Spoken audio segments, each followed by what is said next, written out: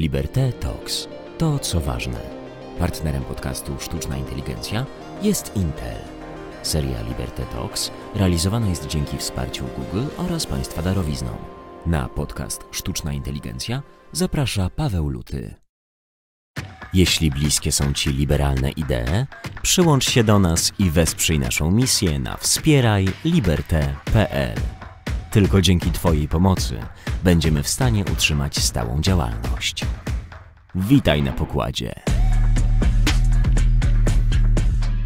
Dzień dobry lub dobry wieczór, w zależności od tego, gdzie i kiedy Państwo nas oglądacie. Witam serdecznie w kolejnym odcinku Liberté Talks Sztuczna Inteligencja. To jest seria podcastów, w której rozmawiamy o sztucznej inteligencji i wpływie algorytmów na nasze życie, na różne jego aspekty, na to, w jaki sposób pracujemy, na to, w jaki sposób korzystamy z kultury i w jaki sposób też nawet nasze zdrowie jest zarządzane przez algorytmy. Rozmawialiśmy między innymi o obrazowaniu z wykorzystaniem sztucznej inteligencji. Dzisiaj porozmawiamy o ramach prawnych, tego, w jaki sposób technologie powstają. I mamy dzisiaj odcinek, który składa się z dwóch części. W pierwszej części porozmawiam z Rochem Głowackim z kancelarii Linklaters w Londynie na temat takich ram prawnych i perspektywy prawnika, który na co dzień zajmuje się obszarem rozwoju sztucznej inteligencji, a w drugiej części porozmawiamy z Tymoteuszem Olszewskim z Intela z Korei o tym, jak wygląda perspektywa uwarunkowań prawnych rozwoju technologii z punktu widzenia twórcy technologii. Tak jak wspomniałem, pierwsza część to rozmowa z Rochem Głowackim. Dzień dobry. Dzień dobry, dziękuję bardzo za zaproszenie. Dziękuję bardzo, że jesteś z nami. Tak jak powiedziałem, ty na co dzień zajmujesz się kwestiami prawnymi w kancelarii prawnej Linklaters w Londynie, pracujesz z klientami z sektora nowych technologii, zajmujesz się nowymi technologiami i sztuczną inteligencją. Więc ja bym chciał na początek Cię zapytać o taką krótką, poprosić o takie krótkie zarysowanie ram tego, co mamy już uregulowane, tego, co jeszcze nie mamy uregulowanego, jeżeli chodzi o rozwój sztucznej inteligencji i kto tak naprawdę się teraz tym zajmuje i kto powinien się tym zajmować, żeby te kwestie uregulować. To znaczy tak, mamy pewne elementy systemu prawnego uregulowane, ochronę konsumentów, mamy pewne przepisy dotyczące bezpieczeństwa produktów, tylko że one często, mamy też pewne przepisy dotyczące własności intelektualnej. Te wszystkie elementy istnieją w tej chwili i mają jakiś tam wpływ na to, jak możemy rozwijać technologię sztucznej inteligencji, co możemy robić, czego nie możemy robić, tylko że one powoli troszkę nie nadążają, tak?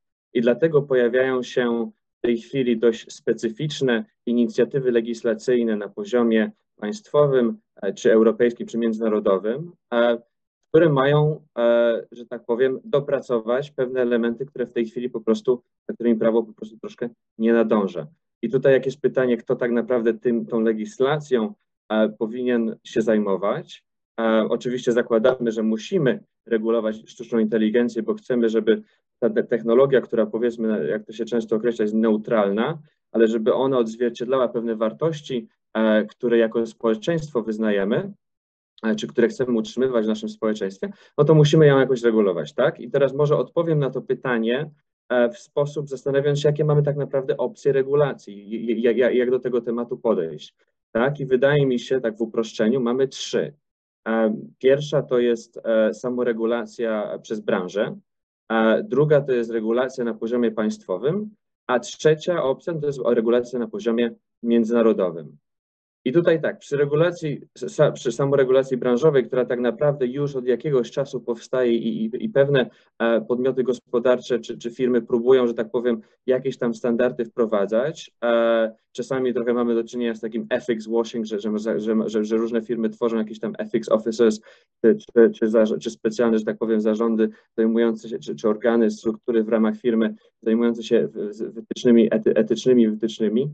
No to ale to zacznijmy tak, mamy tą samoregulację branżową. Tylko że tutaj mamy pierwszy problem, że w sytuacji, kiedy decyzję podejmuje jedna firma technologiczna czy grupa firm technologicznych, no to będą one podejmować decyzje, które potem mogą mieć potencjalnie wpływ na fundamentalne wartości, które chcemy utrzymywać w społeczeństwie, a ta branża się na przykład zajmuje tylko jedną konkretną rzeczą, tak? I tutaj może ciekawym przykładem czy analogią są media społecznościowe, które od dłuższego czasu zmagają się z mową nienawiści, dezinformacją, innymi szkodliwymi treściami. I na przykład ostatnio Elon Musk powiedział tak, że przejmie Twittera. I rozgorzała cała dyskusja na temat, jakie on zmiany wprowadzi na Twitterze, żeby chronić wolności słowa, a jednocześnie wytępiać boty i te wszystkie inne szkodliwe treści. No i to nic innego jest jak pytanie de facto o samoregulację, tak? Bo w tym przypadku potencjalnie oddelegowywujemy kontrolę czy regulację wolności słowa potencjalnie jednemu człowiekowi, tak? W uproszczeniu. I oczywiście z jednej strony branża czy Elon Musk są bliżej technologii, lepiej się znają na wdrażaniu pewnych rozwiązań technologicznych, ale z drugiej strony podmioty te będą patrzyły pewnie na pewne kwestie przez pryzmat swoich jakichś tam interesów gospodarczych i w ramach konkretnej branży. A więc przechodzimy do drugiej opcji, regulacji na poziomie państwowym czy krajowym. I tutaj może potencjalnie pozbywamy się tych pewnych problemów, że regulacją zajmuje się konkretna, bardzo mała jednostka, a zakładamy, że w państwie demokratycznym te decyzje będzie podejmować grono polityków, ustawodawców, którzy reprezentują wartości społeczne jako jakąś tam spójną całość. Tylko że mamy problem, pojawia się problem skali. Skalę może potencjalnie mieć Elon Musk globalną, natomiast kraj jest jednak krajem i o ile nie jesteśmy Stanami Zjednoczonymi czy Chinami, gdzie możemy sobie pozwolić na troszkę więcej, no to w przypadku regulacji krajowej mamy problem skali. I dlatego wydaje mi się, tutaj wracamy do punktu startowego, wręcz jak zaczęliśmy mówić, co w tej chwili jest, że się pojawiają inicjatywy na poziomie międzynarodowym, wracamy do poziomu ponadkrajowego, do instytucji międzynarodowych, gdzie inicjatywy na tym poziomie mają wyeliminować ten problem skali, tak? Bo jeżeli, i wydaje mi się, to jest jedyne rozwiązanie tak naprawdę, a tutaj można oczywiście krytykować pewne inicjatywy, pewne szczegóły w tych propozycjach regulacji, które się pojawiają, natomiast jako Europa, wydaje mi się, tutaj patrząc jako Europa, wydaje mi się, że to jest jedyne rozwiązanie regulowania sztucznej inteligencji na poziomie międzynarodowym, żeby uniknąć po pierwsze właśnie skupienia się interesów, że promocji interesów konkretnych jednostek, konkretnych państw, uniknąć fragmentacji rynku i jakiejś tam niespójności, tak, które jeżeli razem tego nie skoordynujemy w ramach instytucji międzynarodowych, no to każdy kraj może robić sobie co mu się podoba i tak naprawdę nie będziemy mieli skali, żeby konkurować na rynku międzynarodowym. Więc to ma to kodyfikować, wydaje mi się, nawet jeżeli nie jest to, są różne aspekty, które nie są idealne w systemie instytucji unijnych i może są pewne ułomności, których mamy świadomość, ale wydaje mi się tak naprawdę w kategoriach Europy to jest jedyna opcja w tej chwili, tak? Więc to ma kodyfikować, no myślę, że tak jak idziemy w tą obecnie procedurą, mamy propozycję od Komisji Europejskiej, ta propozycja jest rozważana i tak będziemy mieli pewnie za kilka lat rozporządzenie w sprawie sztucznej inteligencji. Więc myślę taka jest, w skrócie tak, myślę Unia Europejska musi to kodyfikować w tej chwili. Tak, jesteśmy na początku tej drogi, powstały już pierwsze dokumenty typu white paper na temat sztucznej inteligencji, natomiast jeszcze musimy czekać na konkretne rozwiązania, które później mogłyby być już prawem stanowionym w Unii Europejskiej. Unia Europejska też jest takim tworem, jak powiedziałeś, który zbiera się do działania wolno, ale za to jak już się zdecyduje na działania, to robi to skutecznie, czego przykładem może być GDPR czy RODO, mówiąc polskim skrótem. I właśnie tutaj się zastanawiam nad tym, no bo mamy rzeczywistość taką, że większość tych dużych firm technologicznych, z których usług korzystamy na co dzień, są albo amerykańskie, jak na przykład wspomniany Twitter, Facebook, Microsoft, Intel, czy są chińskie, jak nie wiem, Alibaba, tak, która też ma swoją chmurę, swoją infrastrukturę typu e-commerce'owego, więc no, mamy tutaj rozdźwięki transatlantyckie, chociażby na poziomie ochrony praw do prywatności i danych osobowych, więc zastanawiam się, na ile właśnie te działania unijne będą skuteczne, no bo z jednej strony będą musiały podmioty, które chcą być aktywne na unijnym rynku, się do tych przepisów dostosować, z drugiej strony pochodzą z zupełnie innego systemu, gdzie te przepisy mogą nie nadążać za tym właśnie, jak to wygląda w Unii Europejskiej. Znaczy, no tak, tutaj RODO jest świetnym przykładem, bo tak naprawdę RODO stało się produktem eksportowym Unii Europejskiej. I pracę nad RODO warto może wspomnieć i niestety, tak jak mówisz, to trochę czasu zajmie.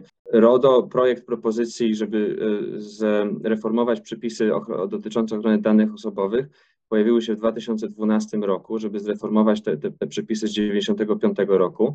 I zanim to RODO weszło tak naprawdę w życie, minęło 6 lat. Więc to jest rzeczywiście proces, który trwa i tak samo będzie z rozporządzeniem na temat sztucznej inteligencji.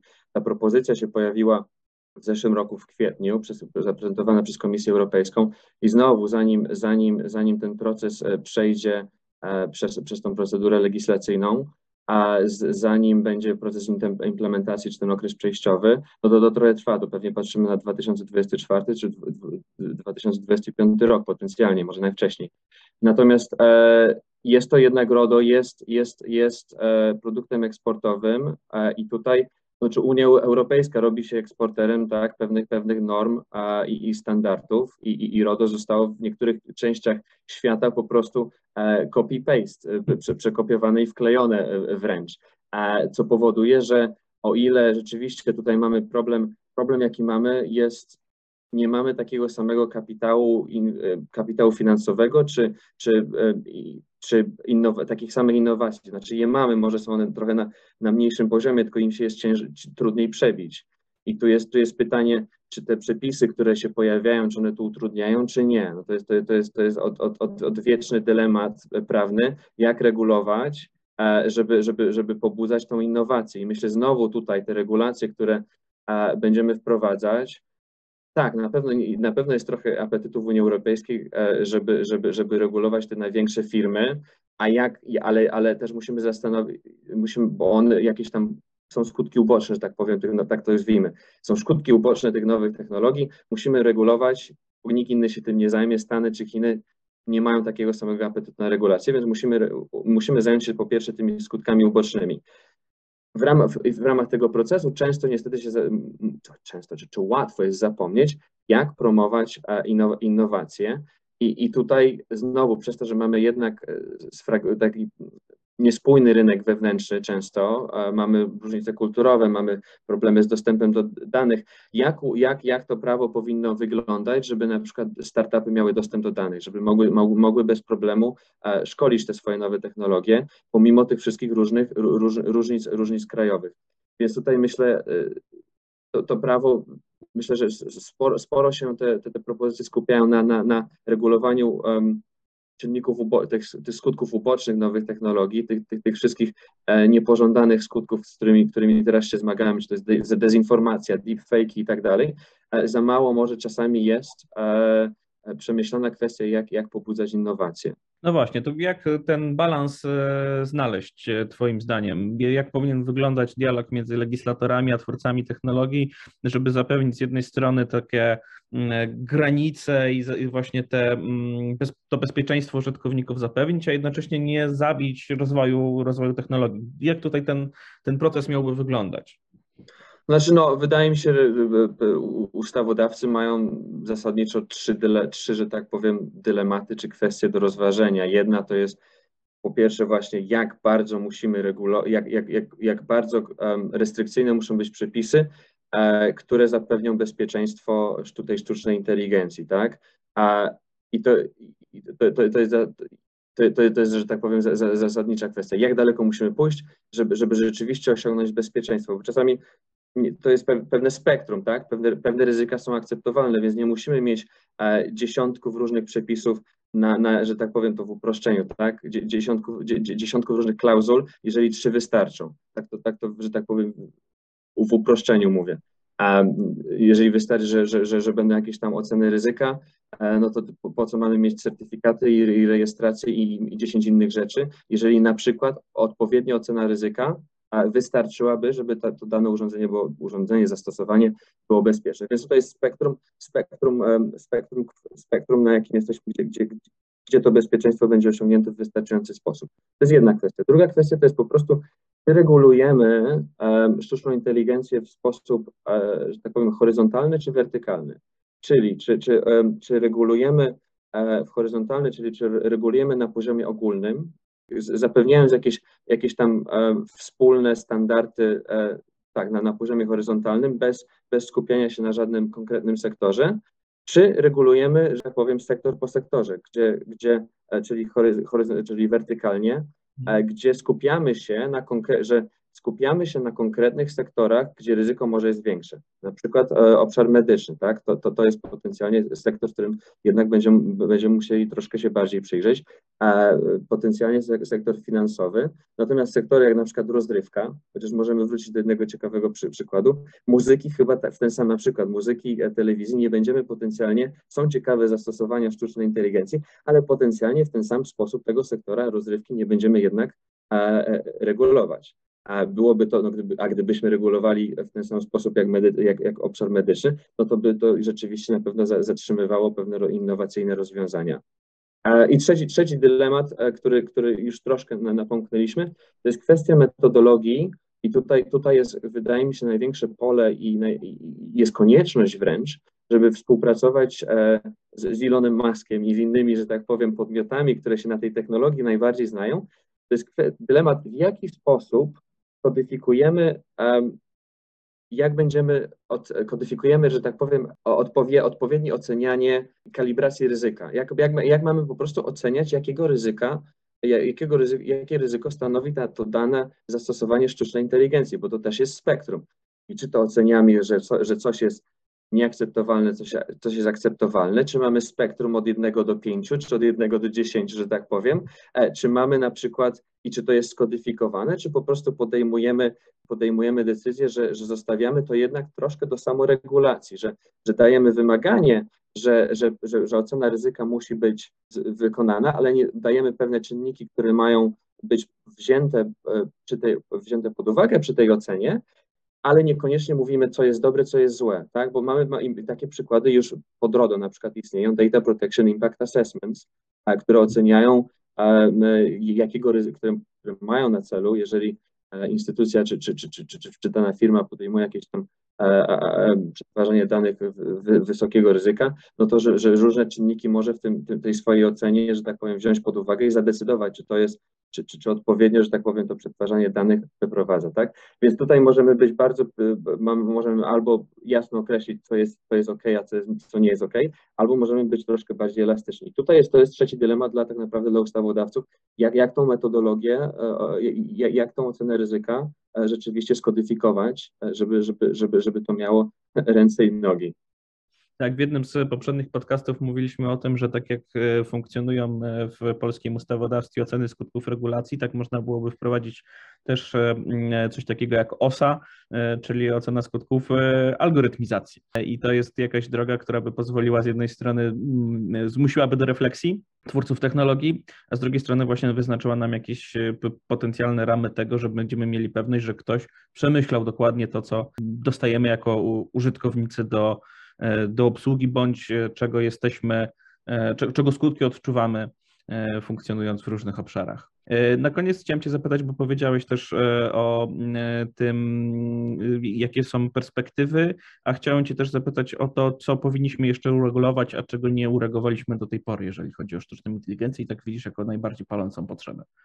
To znaczy, to ryzyko, to znaczy tak, jedną z najważniejszych rzeczy wydaje mi się jest ta kwestia ryzyka, tak? I tutaj w propozycjach, które mamy od Komisji Europejskiej, Komisja Europejska przyjęła stanowisko, że są rzeczy, które nie są akceptowalne, jak na przykład social scoring, są rzeczy, które są wysokiego ryzyka, jak na przykład ocena zdolności kredytowej, czy zastosowanie sztucznej inteligencji w rekrutacji, i są rzeczy, które to ryzyko gdzie jest mniejsze i te że tak powiem, obowiązki nakładane na użytkowników czy dystrybutorów będą dużo mniejsze. Tak? To jest podstawowa kwestia. Tutaj warto jeszcze, jak rozmawialiśmy o tym ryzyku, że Stany Zjednoczone zaczynają podchodzić do tej kwestii troszkę inaczej. Ta ustawa, którą oni mają, ten zarys ustawy o odpowiedzialności algorytmicznej właśnie zakłada ten jakby trochę drugi model, bardziej elastyczny, niejako potencjalnie,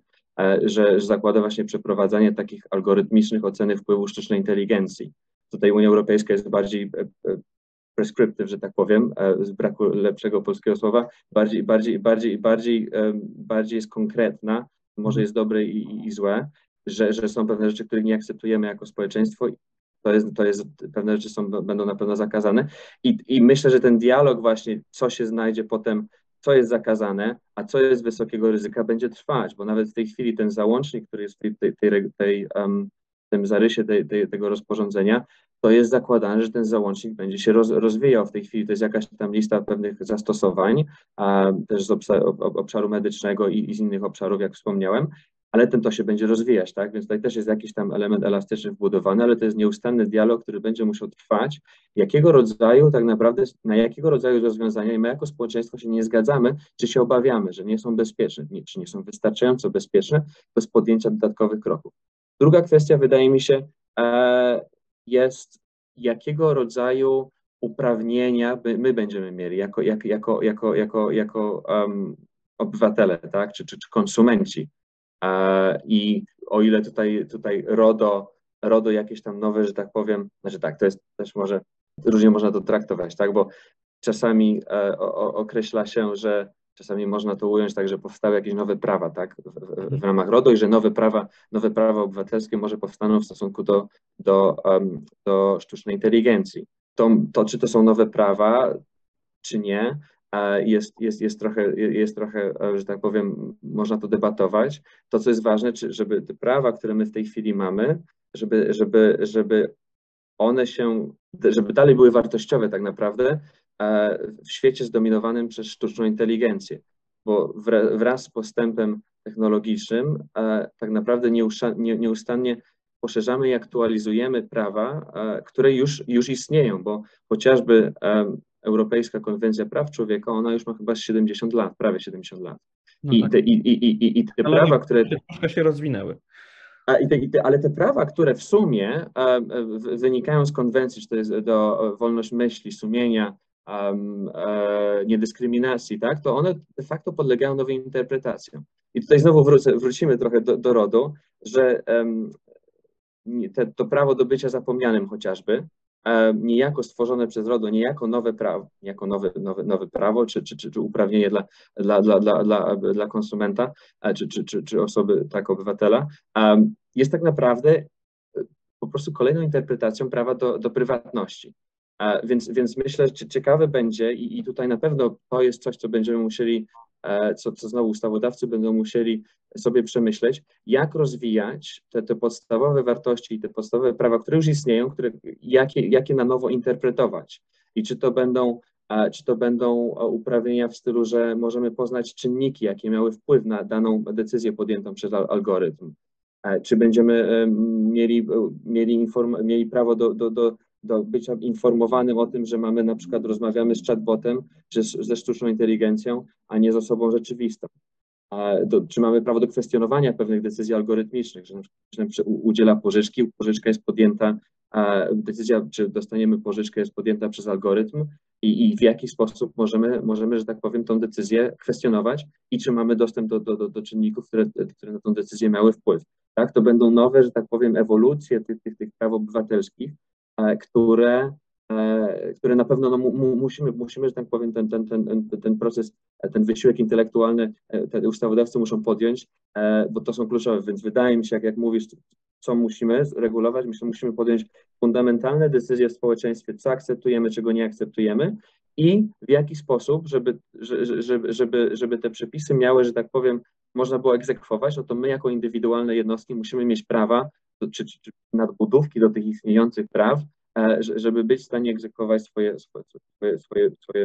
wolności, tak? Bardzo Ci dziękuję za tę rozmowę i za podzielenie się swoimi obserwacjami i swoją wiedzą. Myślę, że wrócimy do tematu wolności obywatelskich i do tych unijnych regulacji za jakiś czas, kiedy będziemy wiedzieli też więcej o tym, w którą stronę ta legislacja zmierza, więc mówię do zobaczenia, bo na pewno jeszcze się spotkamy w tej serii podcastów. Bardzo Ci dziękuję za dziś, a Państwa zapraszam do wysłuchania drugiej części tego podcastu, w którym rozmawiamy o prawie sztucznej inteligencji. Dziękuję bardzo. Dziękuję. Dziękuję bardzo.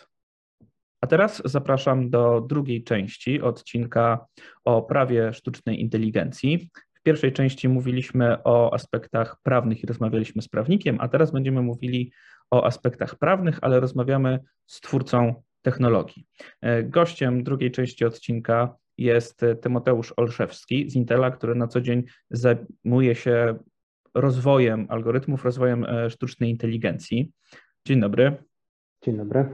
Chciałbym na początek zapytać o to, jak ty, jako właśnie twórca technologii, postrzegasz kwestię tego, kto powinien regulować i w jakim zakresie powstawanie algorytmów, powstawanie sztucznej inteligencji. Te technologie służą do bardzo wielu różnych celów. One służą nam do tego, żeby zarządzać naszymi feedami w social media, co może się wydawać taką rzeczą dość banalną, z drugiej strony codzienną.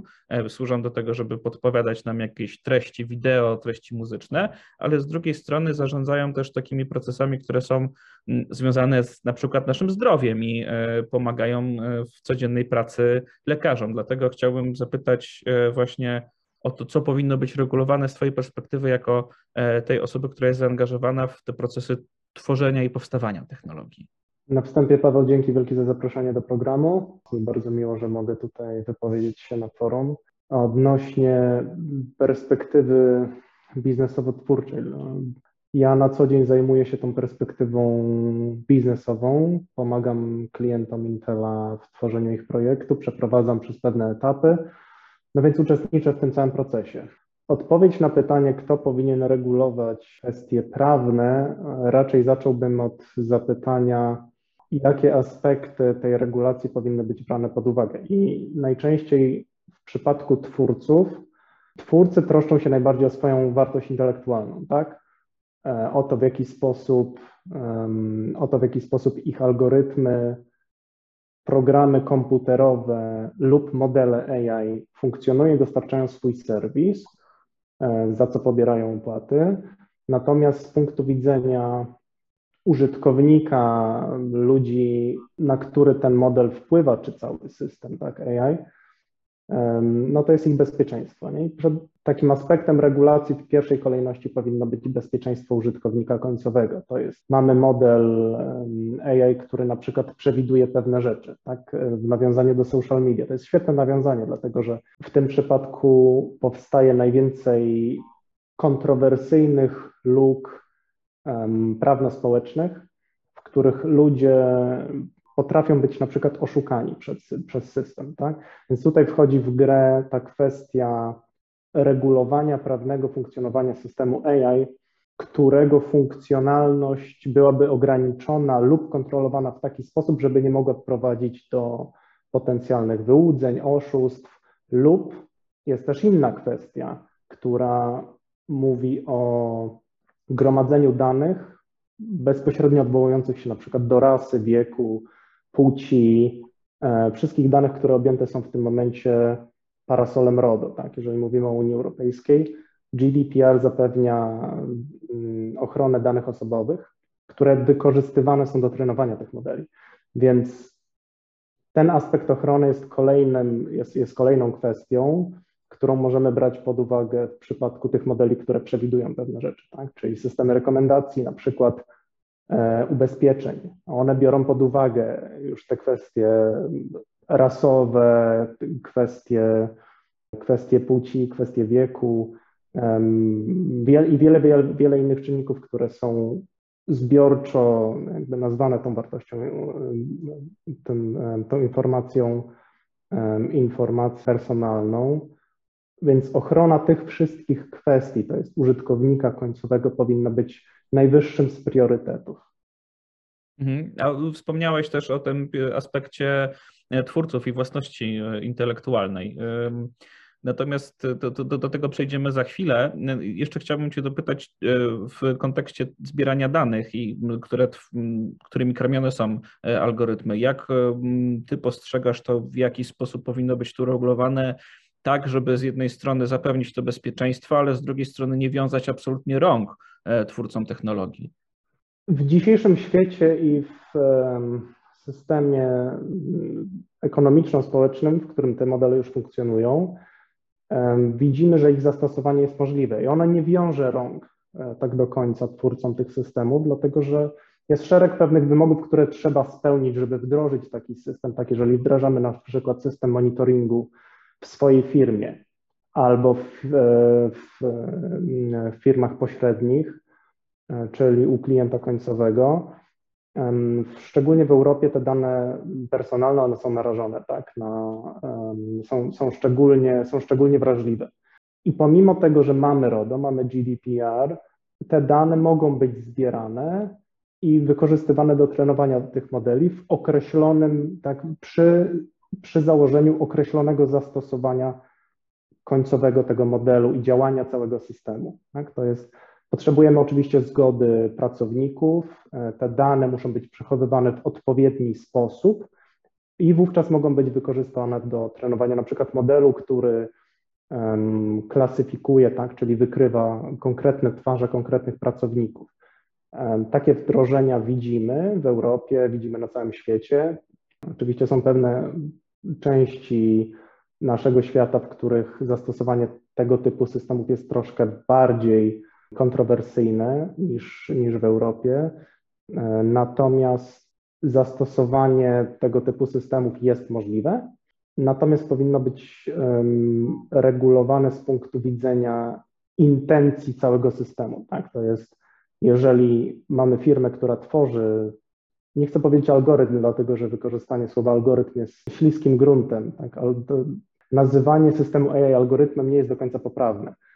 Przewidywanie intencji wykorzystania końcowego takiego systemu sztucznej inteligencji powinno być kontrolowane prawnie.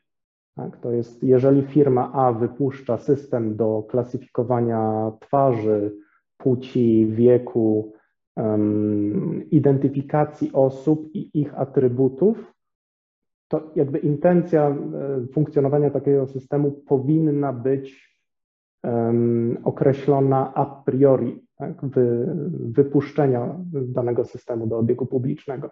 I tutaj ta kwestia regulacji prawnej, czy na szczeblu unijnym, czy na szczeblu krajowym, ona powinna być wdrażana. Właśnie, tutaj mówimy o różnych aspektach też, jeżeli chodzi o to, kto miałby weryfikować, tak jak powiedziałeś, te intencje, powiedziałeś, na szczeblu lokalnym, na szczeblu międzynarodowym, więc kto Twoim zdaniem właśnie powinien być strażnikiem tych intencji i kto i w jaki sposób miałby weryfikować te intencje, o czym wspomniałeś? Mamy przykłady prób legislacji unijnej, mamy przykłady też takich bardzo luźnych, bądź nawet wspieranego przez państwo wykorzystania bez niemalże żadnych ograniczeń technologii opartej o sztucznej inteligencji, na przykład w Chinach. Więc dlatego zastanawiam się, czy tu powinniśmy mówić o jakichś właśnie instytucjach typu Unia Europejska, czy właśnie rządy krajowe to jest ten poziom, na których te regulacje powinny być najsilniejsze. W tym przypadku określenie jurysdykcji i podmiotu prawnego, który powinien regulować dane funkcjonowanie, posiada dwa aspekty. Jest ten aspekt regulacji, ale jest też aspekt rozwoju samej technologii. I teraz im bardziej regulowany jest aspekt rozwoju technologii, tym wolniejszy rozwój technologii.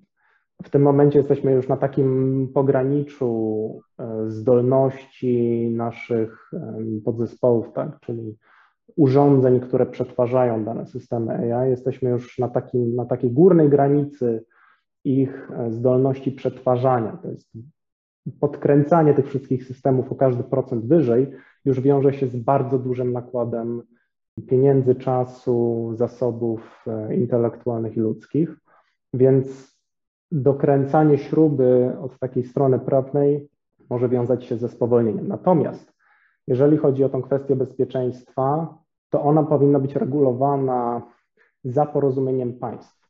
To znaczy powinna istnieć pewna płaszczyzna standaryzacji. Tak? Technologia, jaką jest AI, czy sztuczna inteligencja, jest postrzegana jako czwarta rewolucja przemysłowa. Tak? To jest niefortunne stwierdzenie, ponieważ rewolucja przemysłowa nawiązała się z dużym cierpieniem ludzkim, tak? Niejednokrotnie ludzie tracili pracę, niejednokrotnie życie w nawiązaniu do pierwszej rewolucji przemysłowej. Natomiast w tym przypadku sztuczna inteligencja ona pcha świat jakby umożliwia postawienie kolejnego kroku ludzkości, tylko że to jest krok w ciemno, tak troszeczkę. Nie do końca jeszcze rozumiemy, w jaki sposób pewne aspekty uczenia maszynowego funkcjonują. Tak, nie jesteśmy wszystkiego w stanie wyjaśnić na takim gruncie algorytmiki. To jest opisać każdy z poszczególnych kroków, tak, jakie wykonuje maszyna w toku rozumowania, tak, wydając werdykt na przykład odnośnie naszego ubezpieczenia czy zdolności kredytowej. Jesteśmy w stanie to opisać na takim gruncie, powiedzmy tam matematyczno-algorytmicznym, natomiast są pewne takie jeszcze szare obszary. Zmierzam do tego, że narzucenie regulacji prawnych, w których będziemy opisywać te regulacje prawne w kontekście algorytmów, może zaszkodzić rozwojowi samej technologii uczenia maszynowego, dlatego że firmy zaczną dostosowywać swoje algorytmy i zaczną dostosowywać swój software, swoje programy komputerowe do regulacji.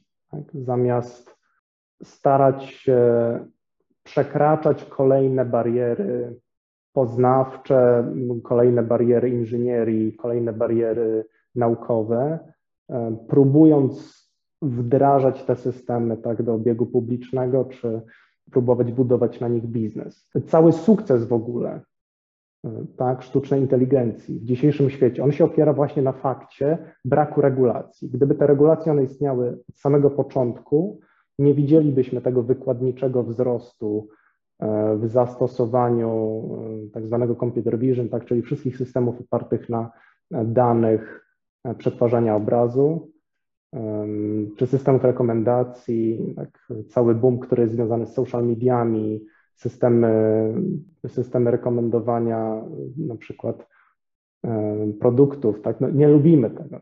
To są te wszystkie reklamy, które nam się wyświetlają, Google Ads i tak dalej.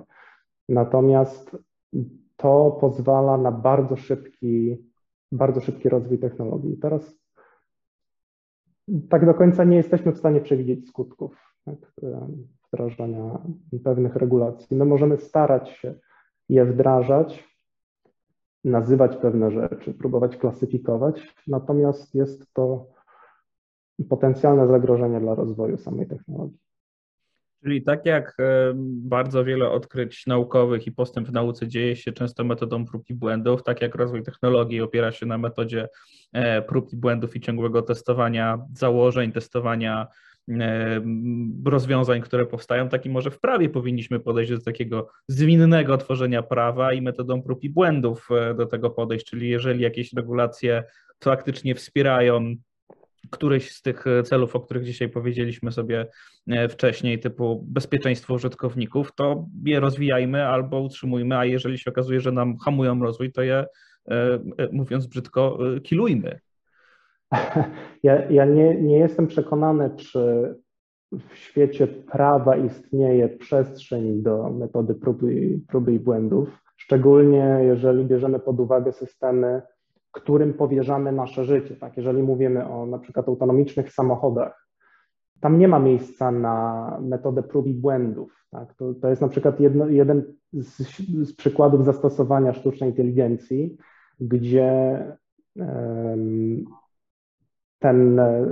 ten dopuszczalny błąd, tak, w którym samochód powoduje kolizję, wypadek poważny, katastrofę w ruchu lądowym, tak, musi być zmarginalizowany prawie do maksimum. Oczywiście zawsze istnieje pewne prawdopodobieństwo i to jest kolejny z aspektów regulacji, gdzie wszystkie systemy sztucznej inteligencji, one opierają się na pewnych modelach statystycznych. Tak? Tam ten poziom błędu on zawsze będzie istniał. Nie jesteśmy w stanie stworzyć modelu, który będzie w 100% mógł w 100% być dokładny pod względem przewidywania skutków, mieć 100% skuteczność w działaniu. Więc nie wydaje mi się, że jesteśmy w stanie stworzyć prawo, które mogłoby metodą prób i błędów sprawdzać, czy wpływa na rozwój biznesu, na rozwój samej technologii, dlatego że tam jest też, tam będzie występować to opóźnienie, tak, w stosunku do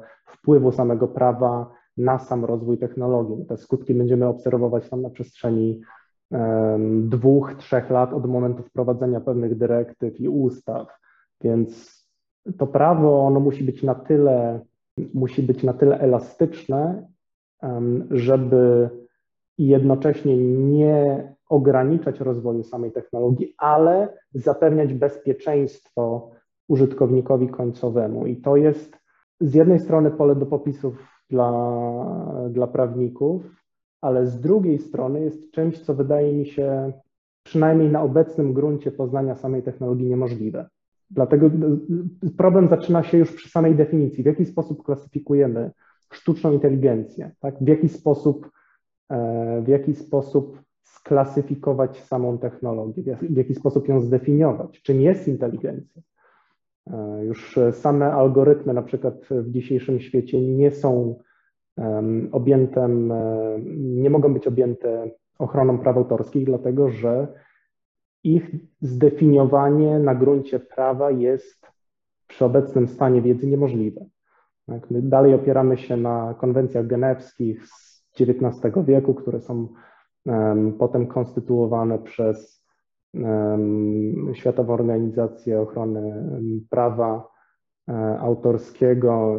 Natomiast tam dalej nie ma konkretnych definicji, które moglibyśmy wykorzystać do ochrony praw autorskich i jednocześnie do wdrożenia takiego prawa, które pozbawione byłoby luk wykorzystywanych przez, nie chcę powiedzieć korporacje, dlatego że sam należy do korporacji, natomiast wiemy, że wszystkie firmy wdrażając tak, swój software, swoje programy komputerowe, swoje podzespoły, wyszukują tych luk prawnych i nie możemy łudzić się, że nie będą próbować tego robić w przyszłości. Dlatego jest to, wydaje mi się, wyzwanie przy obecnym stanie wiedzy i rozwoju niemożliwe do zrealizowania. Natomiast te próby, już sam fakt podjęcia debaty publicznej, tak, tego zobowiązania, które Ursula von der Leyen w 2019 roku wydała w kwestii zobowiązania się Unii Europejskiej do wdrożenia pewnych regulacji właśnie na tym szczeblu unijnym, tak, w kwestii systemów sztucznej inteligencji, już jest pewnym krokiem w przyszłość. Natomiast wydaje mi się, że stworzenie konkretnego prawa i konkretnych mechanizmów prawnych do ochrony użytkowników końcowych i zabezpieczenia tak, ludzkości przed zniszczeniem, przed sztuczną inteligencją, no to jest kwestia jakichś 10, może 20 nawet lat, tak, w przyszłości. Jeszcze musielibyśmy poczekać, aż ten moment osobliwości przekroczymy i będziemy mieli samoświadomą sztuczną inteligencję, to jeszcze trochę, jeszcze to przed nami, chociaż powstają już też takie teksty kultury, które mówią, że to się już wydarzyło. Tutaj polecam fragment dzienników sztucznej inteligencji, jest taka książka, która pokazuje, jak to mogłoby wyglądać, że my jesteśmy po prostu nieświadomi tego, że ta sztuczna inteligencja już jest samoświadoma. Ale chciałbym Cię jeszcze zapytać, wracając do tematu takiego już nie kulturowego, tylko jak najbardziej praktycznego, czy Ty znasz przykłady samoregulowania się firm, samoregulowania się środowiska właśnie w tym zakresie etycznym powstawania algorytmów, powstawania systemów sztucznej inteligencji i takiego próby może wyprzedzenia nawet tych regulacji, które powstają na szczeblach właśnie lokalnych, na szczeblach lokalnych czy na szczeblach międzynarodowych?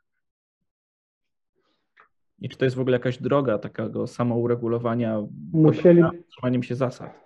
Musielibyśmy doprecyzować kwestię obszaru regulacji prawnej. Jeżeli chodzi o regulowanie bezpieczeństwa, no to możemy stwierdzić, że wszystkie systemy tak naprawdę są przykładami autoregulacji, może nie od strony prawnej, ale od tej strony efektu końcowego. No, wdrażamy prawo, które ma zabezpieczać użytkownika końcowego przed narażeniem jego życia, zdrowia, uszczerbku na zdrowiu czy dorobku. Więc firmy, które wdrażają te systemy obecnie, starają się minimalizować potencjalny błąd, tak? Minimalizować potencjalną szkodę wyrządzoną użytkownikowi końcowemu, dlatego że nawet dostarczając dany system, końcowy produkt do swojego klienta, ty musisz wykazać, że on cechuje się pewną dokładnością, tak? Że ten błąd został zminimalizowany do obszaru, w którym dopuszczalny jest do wypuszczenia go do przestrzeni publicznej, tak? Do użytku komercyjnego. Więc możemy powiedzieć, że to jest jakaś forma autoregulacji, natomiast ona zależy od rozwoju samej technologii. I teraz przypuszczając, że wdrażamy prawo, które mówi, że na przykład systemy wykrywania twarzy, tak, muszą działać z dokładnością 98,7% według jakichś wytycznych. To jest bardzo marginalny i taki ekstremalny przykład, natomiast on uniemożliwiłby komercjalizację większości obecnych systemów, dlatego że jakby dokładność samego modelu, ona się waha dosyć mocno i jest zależna od samego procesu trenowania danego modelu. Tak? Czyli każda firma będzie miała inną dokładność, ona się będzie bardzo różnić od siebie, nie jakoś znacząco.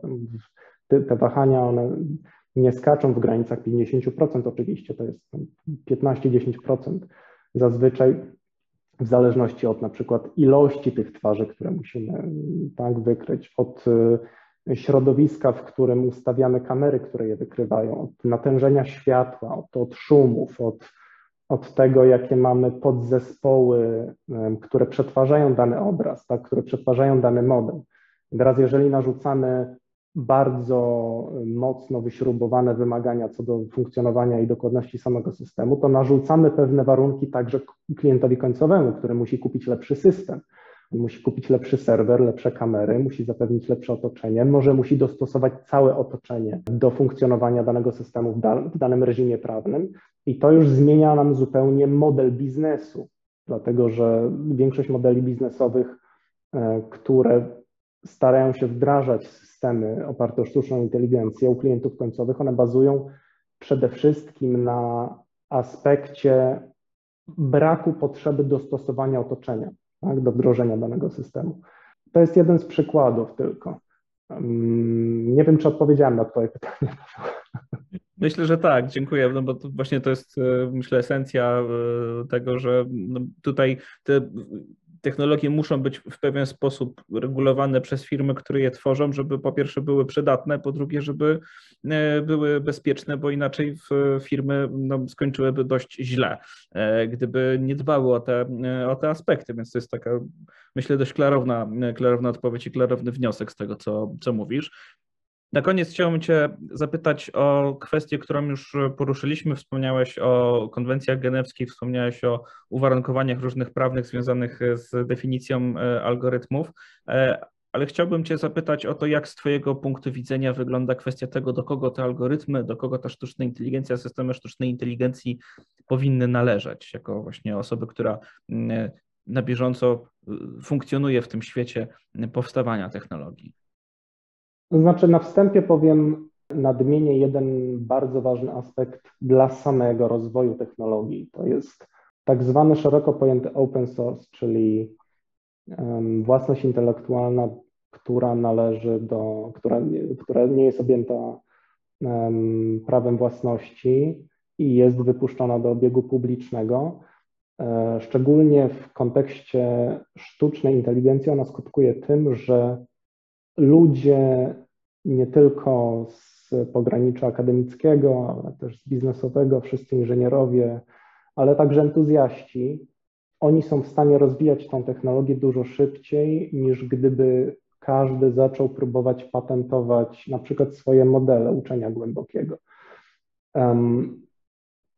Natomiast tutaj pojawiają się dwa aspekty. Jeden z nich to jest sam fakt tego, że większość tego dorobku, z którego korzysta obecna inżynieria sztucznej inteligencji, ona jest właśnie klasyfikowana jako open source. Ludzie, inżynierowie, korporacje, firmy starają się oczywiście patentować pewne rozwiązania, pewien know-how, natomiast z punktu widzenia prawa bardzo często jest to niemożliwe. I teraz pytanie, do kogo ma należeć dany algorytm. Na przykład jeżeli wypuszczamy konkretny model, tak jak na przykład jest wiele przykładów modeli uczenia głębokiego przede wszystkim, które zostały wyprodukowane przez korporacje takie jak Google, Microsoft. Tak, to są przykłady modeli, które pchnęły właśnie świat naprzód i które są wykorzystywane w 80, może 90% wszystkich systemów sztucznej inteligencji na świecie. To są proste modele, natomiast gdyby one zostały objęte prawem autorskim jako takim, w takim bardzo szerokim ujęciu zastosowań, to jest, mamy dany model, na przykład ResNet 50, AlexNet, jest wiele innych przykładów, natomiast gdyby one były objęte ścisłym prawem autorskim, to by uniemożliwiło innym firmom opieranie ich systemów sztucznej inteligencji na danym modelu. Tak? I wszystkie firmy nagle musiałyby zapewnić sobie środki na to, żeby pokryć licencjonowanie tak, danego patentu czy własności intelektualnej w wykorzystaniu komercyjnym, co nie ma dzisiaj miejsca, dzięki czemu te firmy mogą skupić się na tym, żeby ten model na przykład udoskonalać, tak, wypuścić swoją wersję i ta wersja, ona już jest tak, w tym produkcie końcowym, czyli tutaj prawo ochrony własności intelektualnej, ono skupia się na tym efekcie końcowym, nie jest skupione na samym algorytmie czy funkcjonowaniu danego programu komputerowego czy podzespołu.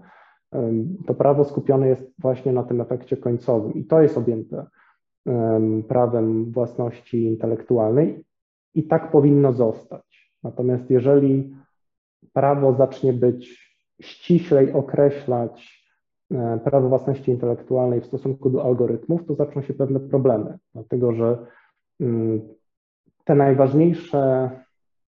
najważniejsze części samej technologii, które są przekazywane od inżyniera do inżyniera, pomiędzy różnymi firmami, pomiędzy różnymi środowiskami, pomiędzy środowiskiem akademickim i biznesowym, przestanie istnieć. Tak? Zaczniemy tworzyć bariery pomiędzy nimi i tak naprawdę zaczniemy cofać się w rozwoju, jeżeli chodzi o rozwój technologii. To jest najpiękniejszy aspekt technologii dzisiaj. Także różne środowiska mogą wymieniać pomiędzy sobą doświadczenie, mogą wymieniać pomiędzy sobą know-how, oczywiście w pewnych granicach, tak? Natomiast ta baza wiedzy, tak, samej technologii, która dzisiaj tak naprawdę jest w równomiernym stopniu tworzona przez korporacje, jak i środowiska akademickie. Także środowiska akademickie, one wybiegają oczywiście w przyszłość. Tak, mamy różne zastosowania przyszłościowych algorytmów, które nie miałyby mocy sprawczej do tego, żeby być wdrożone tak, do użytku komercyjnego, to sam fakt wymiany tych informacji pomiędzy tym środowiskiem akademickim tak, i biznesowym, on pozwala na przewidywanie wymagań samego rynku. I to przewidywanie wymagań samego rynku tworzy też podłoże i grunt do tego, żeby firmy tworzące produkt, który będzie wydawany w przyszłości, mogły przygotować społeczeństwo na to w odpowiedni sposób. I świetnym przykładem na przykład jest program, który prowadzimy w Intelu, to się nazywa Digital Readiness. Współpracujemy z wieloma krajami na całym świecie do tego, żeby przygotowywać młode społeczeństwo, przygotowywać nauczycieli, przygotowywać rynek wewnątrz tych państw na tą transformację, która będzie miała swoje miejsce przy udziale sztucznej inteligencji. Teraz mamy ten aspekt na przykład utraty pracy, tak, utraty miejsc pracy. No, trzeba pamiętać o tym, że to nie jest tak, że sztuczna inteligencja, automatyzacja procesów tak odbierze nam pracę i nie zostawi nic w zamian. Mamy pewne dane, które zbierała grupa McKinsey'a, też World Economic Forum, które mówią o tym, że 97 milionów nowych miejsc pracy tak do 2025 roku ma zostać stworzonych tylko i wyłącznie dzięki wdrażaniu tych nowych systemów opartych o sztuczną inteligencję. Gdyby zacząć stawiać bariery, tak, pomiędzy środowiskiem akademickim, biznesowym, pomiędzy samymi korporacjami i umożliwić im bardzo ścisłe patentowanie tak, swoich algorytmów, drobnych części programów komputerowych, które właśnie pomagają pchać technologię do przodu, zdecydowanie spowolniłoby ten rozwój i może wpłynęłoby również w efekcie na to, że tak, rynek pracy również spowolniłby z punktu widzenia tworzenia tych nowych miejsc, jak i przygotowywania całego społeczeństwa na tą transformację. Więc jak widzisz, tu jest dużo różnych mechanizmów negatywnych oczywiście, które mogą się pojawić przy uściślaniu tej regulacji prawnej, tak, systemu sztucznej inteligencji. Natomiast jeżeli mnie jako twórcę, tak, programu zapytasz, do kogo ma należeć dany program, dany model, tak, który wytrenowałem w pocie czoła w ciągu, nie wiem, pół roku na przykład, tak, to potrafi tyle zająć. Zdecydowanie własność intelektualna powinna należeć do samego twórcy. Tak? Czyli ten efekt końcowy, który sam model dostarcza, sam program dostarcza, on powinien być chroniony prawnie, jak najbardziej należeć do samego twórcy. Natomiast w jaki sposób go sklasyfikować, na to pytanie nie jestem w stanie odpowiedzieć. Mamy temat w takim razie na kolejne rozmowy i być może wrócimy za jakiś czas do odpowiedzi na to pytanie, bo może uda się ją znaleźć. W takim razie dziękuję Ci bardzo za to dzisiejsze spotkanie i za podzielenie się swoją perspektywą tego, w jaki sposób powinniśmy tworzyć prawo, żeby nie hamować rozwoju sztucznej inteligencji, rozwoju tej technologii. Państwu dziękuję za to, że byliście z nami, że słuchaliście i oglądaliście kolejny odcinek serii Liberty Talks Sztuczna Inteligencja. Wypatrujcie kolejnych, odsłuchujcie poprzednich i dziękuję bardzo. Dziękuję bardzo Państwu za uwagę. Dziękuję, Paweł. Jeśli bliskie są Ci liberalne idee, przyłącz się do nas i wesprzyj naszą misję na wspieraj.liberte.pl. Tylko dzięki Twojej pomocy będziemy w stanie utrzymać stałą działalność. Witaj na pokładzie.